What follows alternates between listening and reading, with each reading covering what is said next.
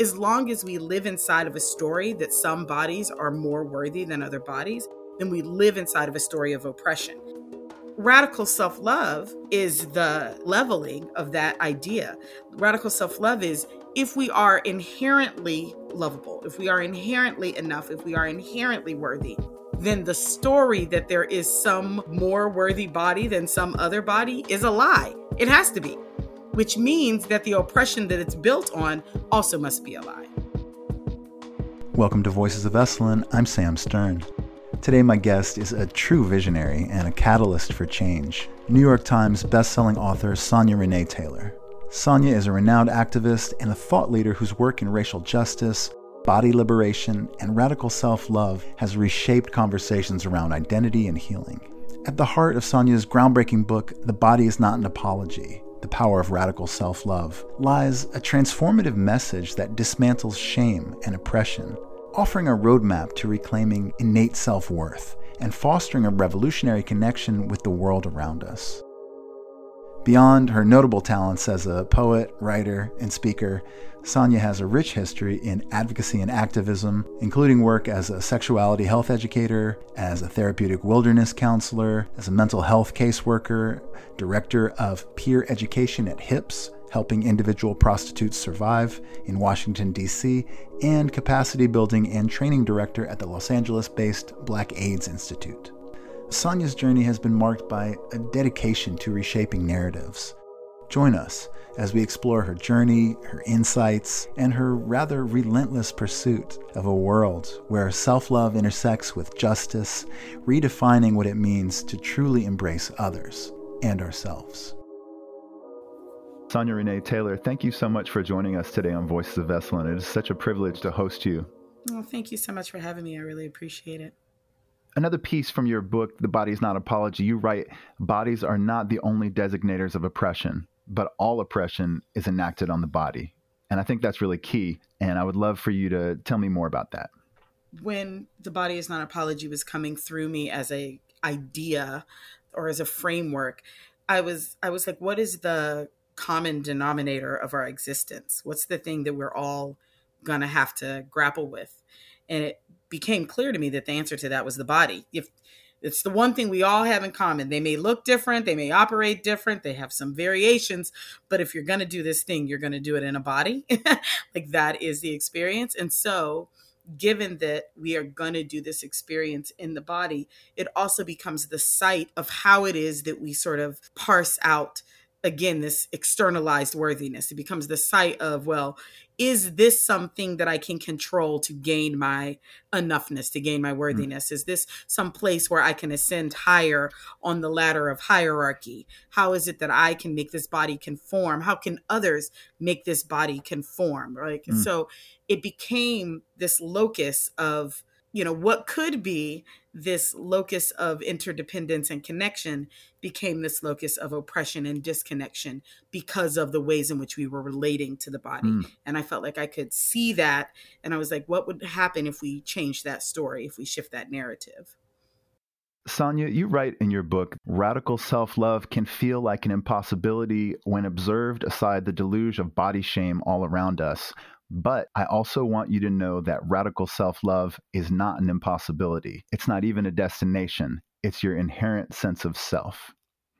When I began my own radical self-love journey, it was clear that I was always like searching for something. There's something, some place I'm going to get to. And when I get to that thing, then I will be lovable. Then I will be worthy. Then I will be enough. And I think that many of us orient our lives that way, towards this external goal, location that will determine our lovability, our enoughness. And in radical self-love, the journey for me of radical self-love was the recognition that the thing I was looking for, I have always been. And so actually the work is just, how do I reconnect to that which has always been true, is always in existence, has never left, has never departed? How do I call myself back to that place rather than to some externalized destination? Yeah, no, I love that. And I've heard you say too that bodies are political, right? Like the personal is political. Inherently. Yes. Inherently. Yeah. I'd like to go into that a little bit more deeply and bring in this concept of how radical self-love can disrupt. It is revolutionary. It is inherently interdependent. And I am by no means the first person to say that the body is inherently political. But what we're talking about is, what are the arbiters of power in our society? What are the machinations by which we disperse resource or withhold resource? How do we decide who gets and who doesn't get? And one of the foundational ways in which we've done that, certainly in our society, in Western society, under the constructs of colonization, is through the body. Is your body, does it fit inside of a dominant paradigm? Is it the body that we've decided is the more worthy body, the body that aligns with our particular worldview, ethos, power structure, et cetera? And so, whiteness became an arbiter of whether or not a body deserved freedom or not, right? Maleness became an arbiter about whether or not a body deserved power, money, decision-making, autonomy, right? Size, shape, all of these things became ways in which we either offered resource in the world or denied resource in the world. And so anytime we're talking about who has power and who doesn't have power, we're talking about politics, right? We're talking about a political sphere. And if who has power and who doesn't have power is decided, in part at least, based on our bodies, then bodies are political.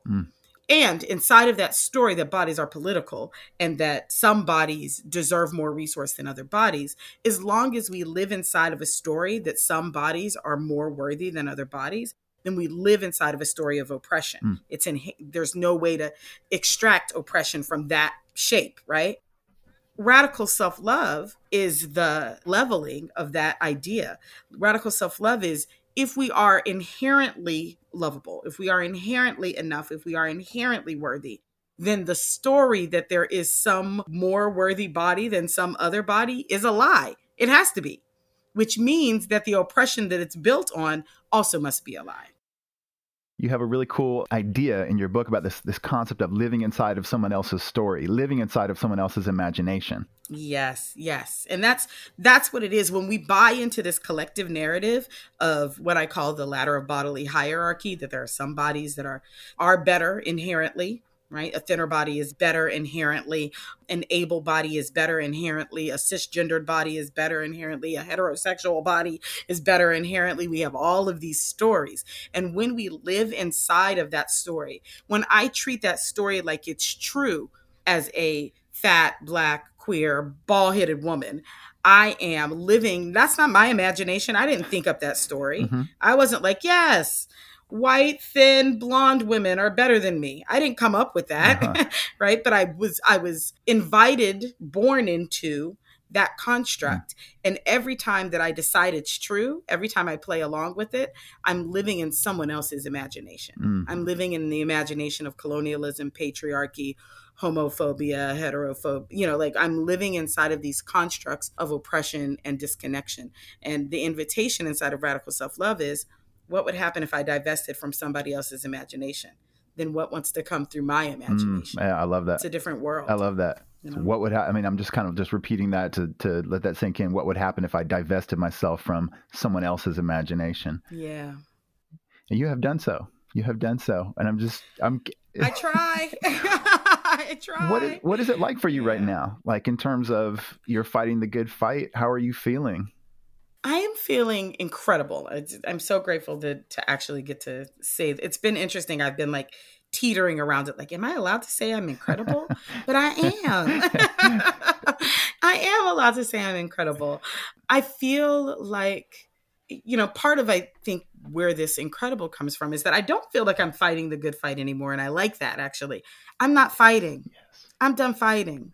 Like this, the position of defense, the position of constantly trying to figure out how to battle this thing, right? It's an exhausting, unsustainable way to be. Yeah.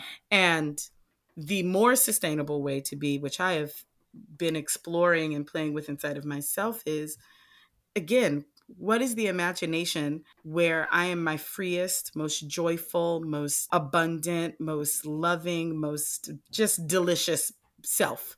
What are the constructions of that imagination? What's in it? What am I doing? Where am I going? Who am I with?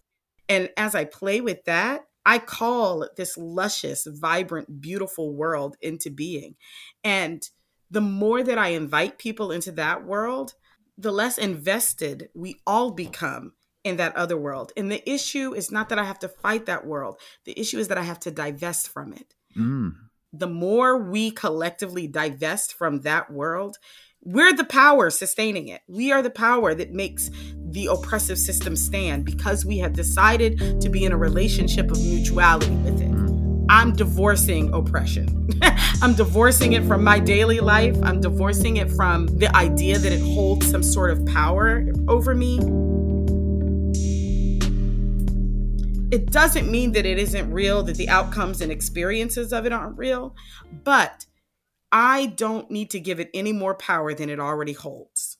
And so when I divest from it, what I do is I position myself in such a way that pathways that I could not see before become visible. Ways of being that are not inherently tied to those structures of pain and disconnection. New ways of being avail themselves to me. Mm. And so it's not so much like I'm going to pretend that's not there and it'll go away. It's I'm going to turn my attention to what I want to create such that I have greater visibility for what it is that I'm trying to move toward. Wow. Love that. It feels See, good. I get this sense from you that you use creativity as a way to sort of like divest from the malodorous, elements of society and create these new ways of being. Yeah, I mean, I've always been a creative. I used to say that I came out of my mother's womb with jazz hands, which was really uncomfortable for her. But I've always been a natural performer. I've always loved art. I've always loved music. I've always loved singing and dancing and plays. And, I find creativity is the birthplace of imagination. They go together, right? Like creativity and imagination are how we access the impossible and make it possible. Mm-hmm. And so playing inside of that space for me, in whatever the way that is, whether that's writing poetry, whether that's, writing books, whether that's singing with my best friends, no matter what it is, what I'm doing is being like, how do I keep the part of my consciousness that is inherently, that wants to birth things? How do I keep that part of my consciousness alive? Because if I can keep the part of my consciousness that wants to birth things alive, then when it's time to birth a new world, when it's time to birth a new way of being, new relationships, I've already been to Lamaze class. I've already been working on it. I've practiced my breathing, Uh-huh. Yeah. Creativity feels essential to me as part of it. I want to compliment you on a creative act that you do really well that not that many people do, and that's actually social media. Because I started following you, and there's this thing that you do on there called "What's Up, Y'all?" Yeah, and it's this video series where you extemporaneously kind of tackle some thought-provoking topic that has sort of like come onto your mind, and you go into reproductive freedom, the recent Supreme Court anti-affirmative action decision, talk about ghosting, talk about climate chaos, and what I want to ask you about today is AI, because I love this video on AI, and I would love to hear you explicate your concerns about generative AI. Yeah. So, generally What's Up Y'all's come because I'm engaging with the world in some way and I'm like, wait a minute. And then thoughts start to formulate, ideas start to formulate, and I want to capture them in real time. And with AI, I sort of fell into this rabbit hole watching what was going on with it and sort of this rapid development of this massively impactful piece of technology that we were cultivating. And I just had questions immediately because I'm kind of, I'm very much into astrology. And so my Scorpio nature is like, what's underneath that? And I immediately was just a little suspicious. I was just like, so we are amassing infinite amounts of information inside of a computer, and then that computer is going to just start doing things for us. Again, whose imagination, whose information is in here, right? And is it the world we're already living? If that's the world we're dumping into this machine, then what we're doing is we're codifying this way of thinking as as the premier and prominent way of thinking forward. And I'm horrified at that idea.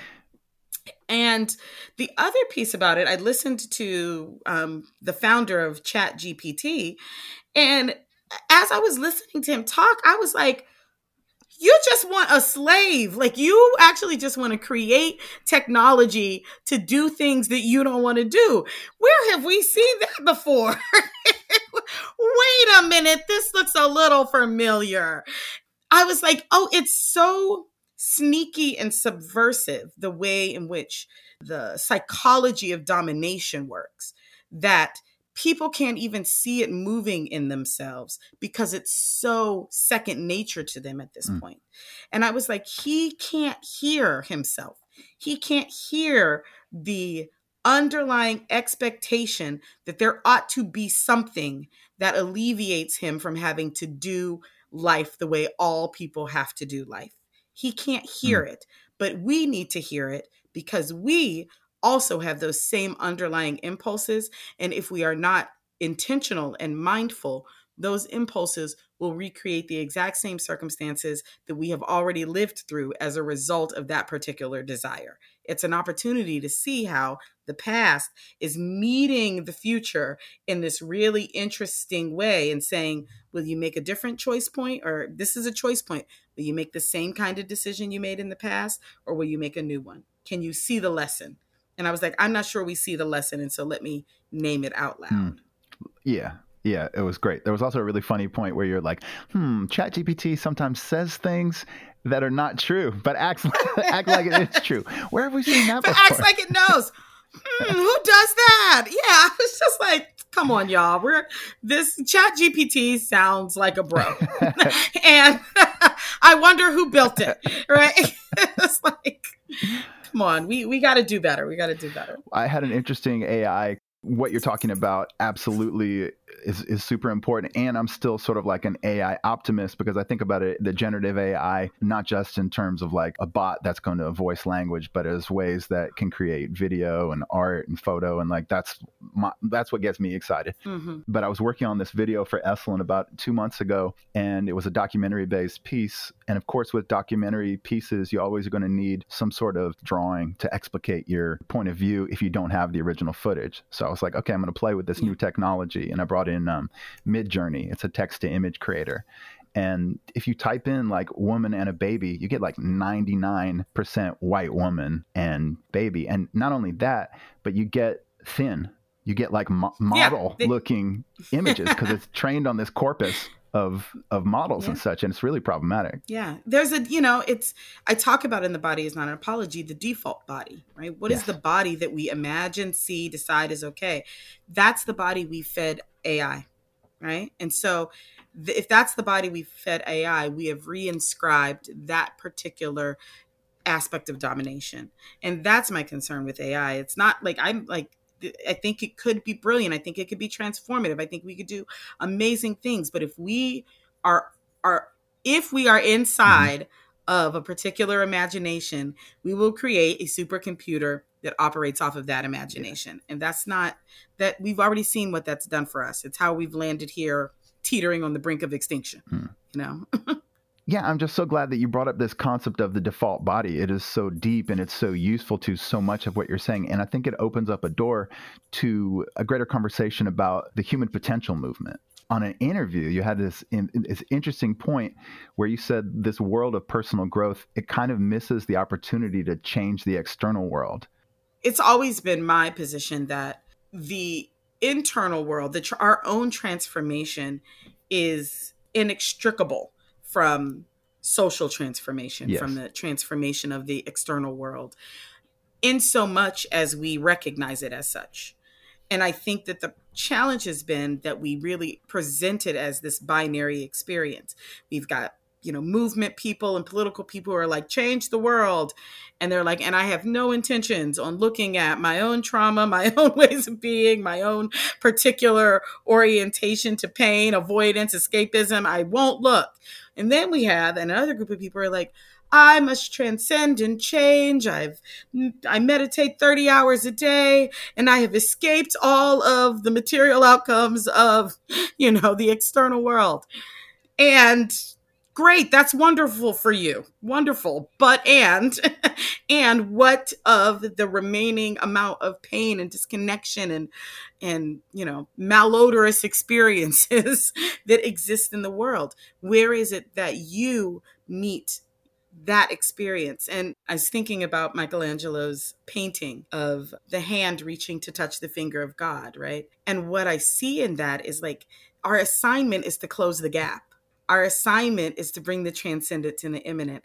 Our assignment is to bring that which is internal into us to make manifest in the external world.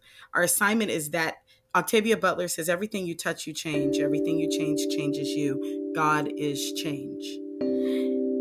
Our assignment is to be changed such that we change.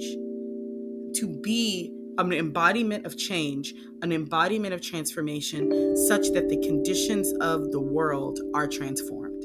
I want to transform such that the world is transformed, because I actually know that there is no separation between me and the world. There is no my experience and their experience. It is one experience. It is unity consciousness. As I become more conscious, so too does the world, only in so much as I recognize that I too am the world. And the world is me. Wow. Okay. Amazing. So beautiful.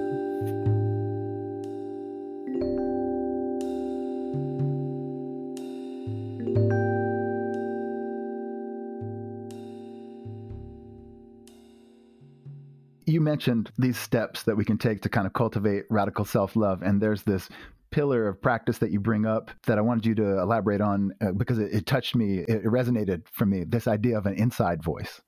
Yeah. And, our inside voice, the way that I talk about our inside voice is, it's the narrative. We are constantly, I think this certainly was most challenging for me, even as I was writing the book, when it really became aware. I was like, most of the thoughts I think aren't my thoughts. This isn't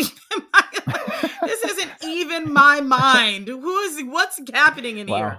And I was like, oh, this story of like autonomy and sovereignty and all of my ideas is actually a total fiction. I have been just inundated and indoctrinated with messages and ideas and all sorts of things that run unfiltered and unchecked.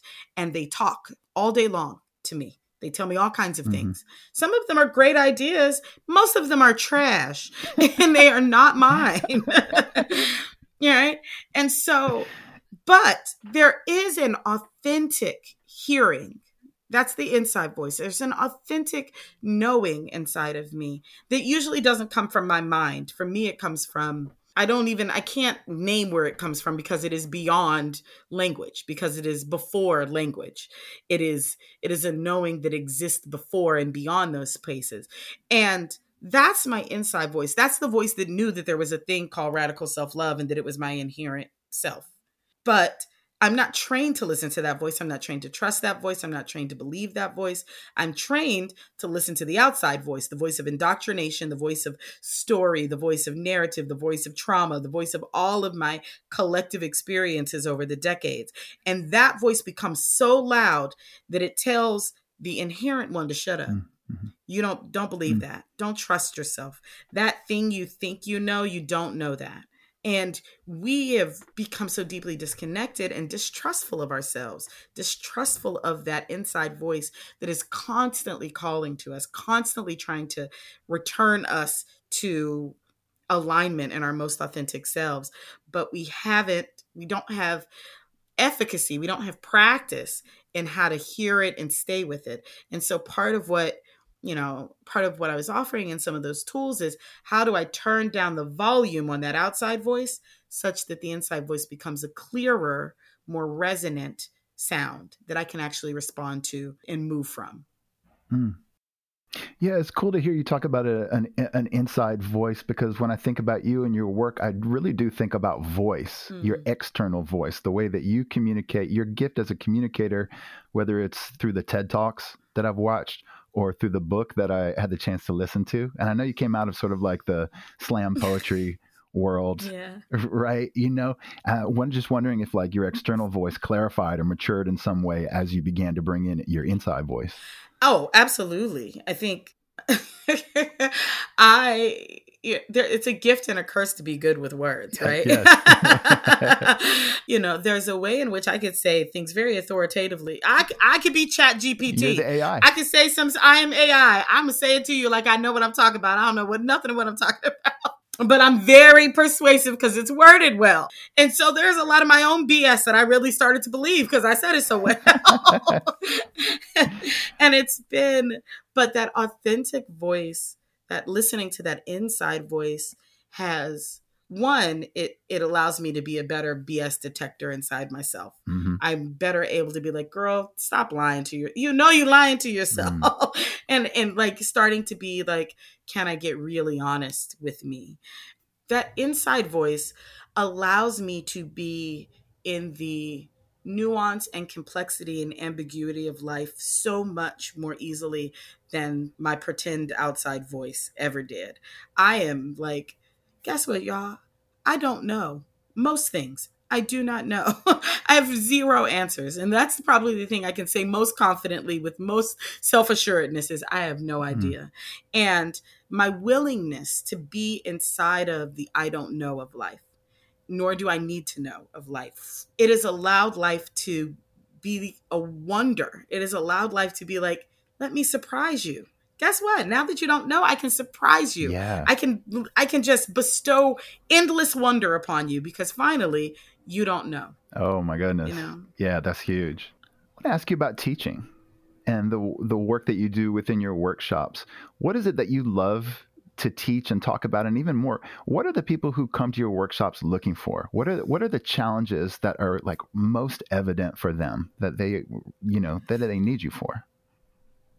Yeah, my relationship with teaching has really shifted over the years, primarily because when I first started doing workshops and things like that, is folks definitely sort of trying to sort through in the early days the ways they had collapsed radical self-love with self-confidence and self-esteem, and I don't really feel good about myself, and me being like, what's underneath that, right? Like that's a sort of less substantive, more surface level concern, but there's something underneath that. What is that? And as the work has evolved and as I have evolved and shifted, what I've realized is that it's not my job to have the answer, nor does it serve people for me to, again, be the person who's like, let me show you how to radically love yourself. No, what I'm more interested in is how do I ask the kind of questions that encourage you to be your own investigator in your own world, for you to become curious and inquisitive about your own internal process, and to not be so terrified of exploring it that you just shut it out completely. Like the invitation is, can you get curious enough to look inside you and trust that what I'm telling you you're going to find is radical self-love. So here I've taken some of the scary out of it. At the end of the day, what's at the root there is inconceivable love, unfathomable love. That's what's there. So with me promising you that that's what's there, what are you willing to ask yourself to get curious and to look to see what's in the way so you can get to your unfathomable love? And I think that has been really how I've started to move in terms of teaching, which is less like, I don't want to teach you. I want you to be curious. And I'm just here to be like some good, solid support for you to get curious about your own journey. And one that frees me up from my own little codependent tendencies that I'm supposed to save the world and lead everybody and whatever that else is. And it leaves people to the dignity of their own journey. And that has felt really, really, really important and has been a key sort of transition in my work. Mm-hmm. I'm going to ask you like a question or two more, and then we can go into a speed round if you're into it. Are you cool with a speed round? Totally down for it. Well, I heard you express this point of view in this interview with Glennon Doyle on podcast We Can Do Hard Things. This fact that besides the physical bodies that we live in and work in, we also have spiritual and etheric bodies, and that often gets ignored. Yeah, yeah. I mean, it feels very much like the transition of my work. Like, I feel like I've talked about the body in its corporal sense for decades Mm-hmm. now. Y'all carry that on if you want to. I'm much more interested in the transcendent body. I'm interested in, what do our souls know that we're being asked to embody in this lifetime for the sake of experiencing all of life through the etheric, all of life through the transcendent. I want to grow to the grocery store, and I want it to be a spiritual experience. And the only way that I can allow that in is if I recognize myself as the spiritual experience, as spirit. I mean, we say it in these platitudes, and I get it because I've said it in the platitudes myself, and it's just something totally different when it becomes an embodied experience. It's like, right, we are spiritual beings having a human experience. The question is, can we be spiritual beings making the human experience spiritual? That's what I want. Is, can I be spirit embodied and make everything about life spirit, sacred, right? Holy. Can all of it be holy? And I'm so much more interested in that world. It's a way, in terms of this conversation of whose imagination do I want to live in, it's a way more exciting place to be. The grocery store gets way sexier when it's all holy, right? Everything. Everything gets richer, more vibrant, more incredible. Like, the amount of times in the last couple of weeks that I've just like cried into a bowl of fruit because I'm overwhelmed with gratitude that I have a bowl of bounty that grew off of trees to feed my body. The amount of times that I'm connected to that at this deep level of oneness, I'm like, who doesn't want that all the time? That's great. Like, that's a beautiful, just like undescribable way to be in existence. And we have access to that if we allow ourselves to connect to that experience. And that's really where I feel like I want to explore now. Mm. Wow, that's just great. I'm gonna sign up for Sonya GPT like really quick. Really quick. Okay, welcome to the speed round. All right. What is a self-care ritual that you use and love? My daily meditation is essential. Daily meditation, it just allows me to not have the outside voices and all of that be the first thing I hear every day. Mm-hmm. It's like, oh no, the first thing I hear every day is my own return to silence, to consciousness, to source. That's the first place. Then the rest of y'all can come in and say what you're going to say after. How long do you meditate for? What's your minimum? I mean, I can go as, short as 5 minutes. Generally, my morning meditation is about 30 minutes. What are you loving about yourself, like recently? What are you really appreciating about yourself? Oh, I'm loving how much I've learned to take good care of myself. I think it was an assignment I really wanted somebody else to do for me for a very long time. Like, no, you take care of me. And now that I realize that nobody else is coming to do that and no one else can do it as well as I can do it, I take a lot of joy and pride in taking good care of myself. And it feels good. I feel like, good job, Sonya. You're from Pittsburgh, if I'm not mistaken. In a complicated kind of way, but yeah. I want to know if there's anything uniquely Pittsburghian about you. Is there anything Pittsburghian about your journey? Oh, that's so interesting. That's a great question no one's ever asked. I mean, hoagies, I'm going to always call it a hoagie. Yeah, I'm going to always call it a hoagie, and I'll always call it a pop. So, but I know pop is like Midwest general, but hoagie feels very Pittsburgh. So it's linguistic. Okay. Yeah. I've never been a yins person. Nebby which means nosy, is very Pittsburgh. So I will call people Nebby. It's mostly little linguistic tics that I still have from Pittsburgh. Okay. What about the altered state or psychedelics? Do those hold interest for you?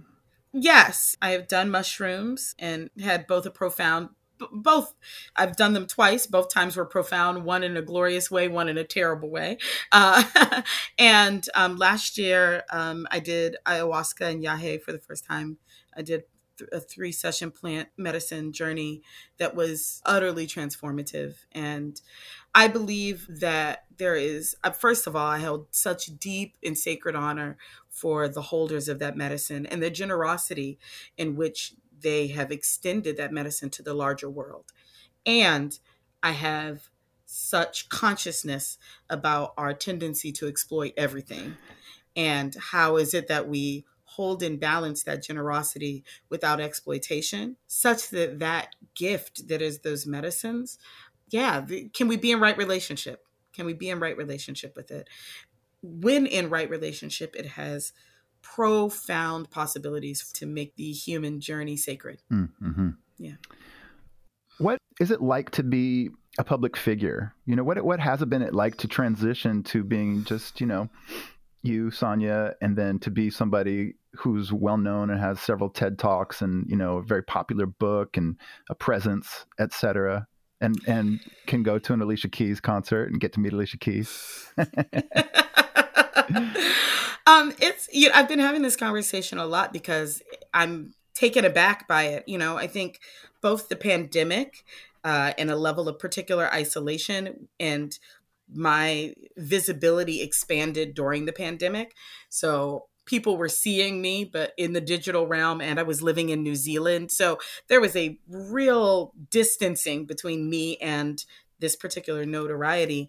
And I've been experiencing it up close more often now. And it's still weird and unnerving and strange. And like, I don't know why you know me. Like, because in my brain, I don't know why anybody would know me, because I forget that there are these things out in the world that aren't connected to my daily life. People experience them. They are having an experience with me that I'm separate of. And that's odd. And at the same time, I never stop being really aware and really grateful and mindful of what it means to have impact and what it means to have reach, Mm-hmm. and that there's a responsibility that comes with that I feel profoundly connected to. Profoundly connected to. This is an honor to have people's attention in this way. What will you do with it? Mm-hmm. Yeah.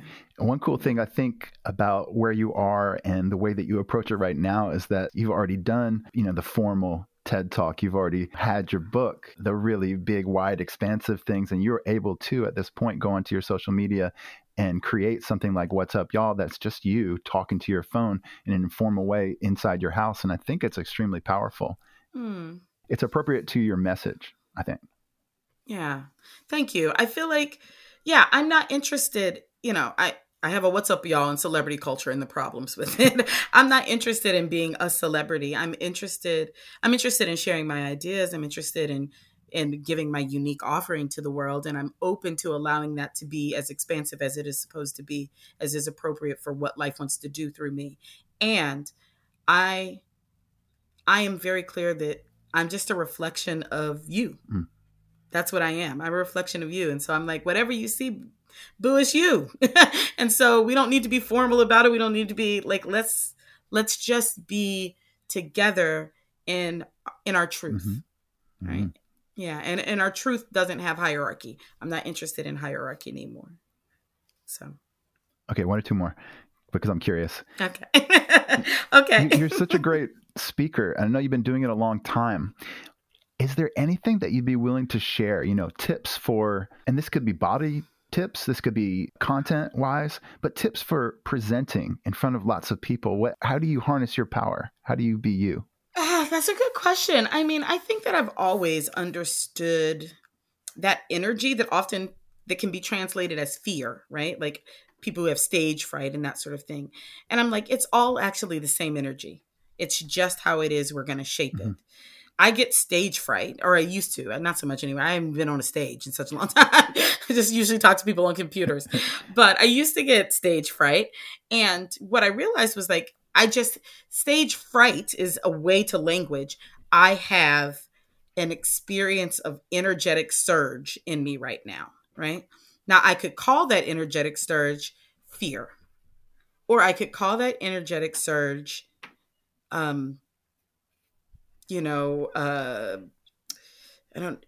catalytic energy, right? It is something that wants to move through me. Can I get centered enough, right? Such that I get out of the way such that that energy can come through and deliver. It's not, stop being you on the stage. And I know that's counter to a lot of other people's sayings, like, no, be the authentic you. No, stop being you. Be a vessel. Yeah. Be a vessel. Yeah. Be a vessel for life to come through you. Mm-hmm. It's so much less work. You don't even have to worry about whether or not you have my spiritual teacher / therapist often says to me, she was telling me some analogy of some guru who was talking to his teacher and saying, like, oh, I'm supposed to, they're asking me to teach on the Bhagavad Gita. And his spiritual teacher said, don't worry about it. The Bhagavad Gita will teach itself. Mm-hmm. Mm-hmm. Yeah. And that is really what it is. It's like, if someone's inviting you to do something, the more that you are able to move out of the way and allow yourself to be a channel, the clearer everything comes through. It's not you. It is through you, not of you. Would you recommend that same point of view for writing? Absolutely. Absolutely. Even if that's the meditation before you begin the writing, before you begin the speaking, whatever it is, life, I am willing to be a vessel for you to flow through me right now. Allow that meditation to come through and then see what wants to authentically transmit through you. What's next for you creatively? Or what's now for you creatively that you would be open to sharing? That's a great question, and it's sort of up in the air in a multitude of ways. I had plans. I had very big plans that I thought were happening, and then life was like, that's cute. No, that's not what's happening. So those are paused right now. I do have a children's book coming out in October, the Book of Radical Answers.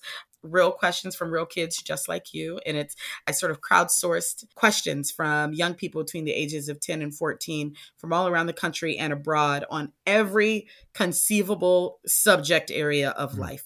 Climate change, religion, puberty, sex, gender, everything.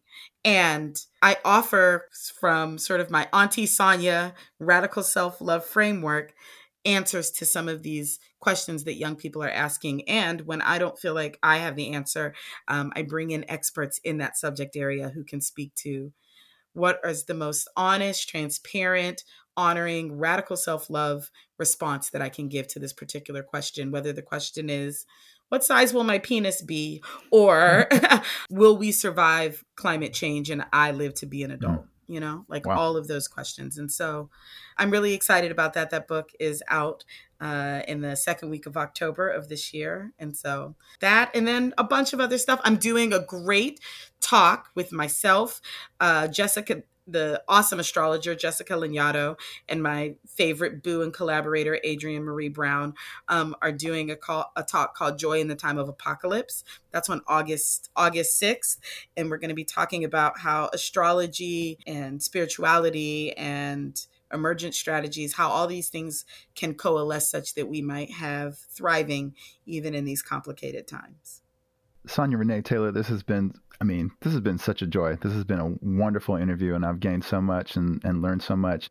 Would you talk about the ways that folks can find pieces of content that you've created out in the world and your social and your book, please? Yeah, absolutely. So you can get the books, The Body's Not an Apology, first edition, second edition, Your Body's Not an Apology workbook, the Journal of Radical Permission, any of the books, any place the books are sold. You can pre-order the Book of Radical Answers. Any place books are sold, you can do that. You can hang out with me in the digital space. Sometimes I'm on Instagram at Sonya Renee Taylor. You can always find me on Patreon at Sonya Renee Taylor. And yeah, those are probably the best ways to stay in touch. Thank you so much, Sonya. Thank you. It's been a joy being in a conversation with you today. Thank you for listening to Voices of Esalen. This episode was produced in conjunction with Shira Levine. Our theme music is by Nico Holloman.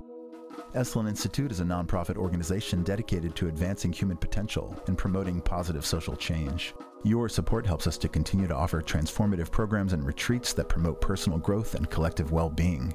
To learn more about Esalen and how you can support our mission, visit our website at esalen.org.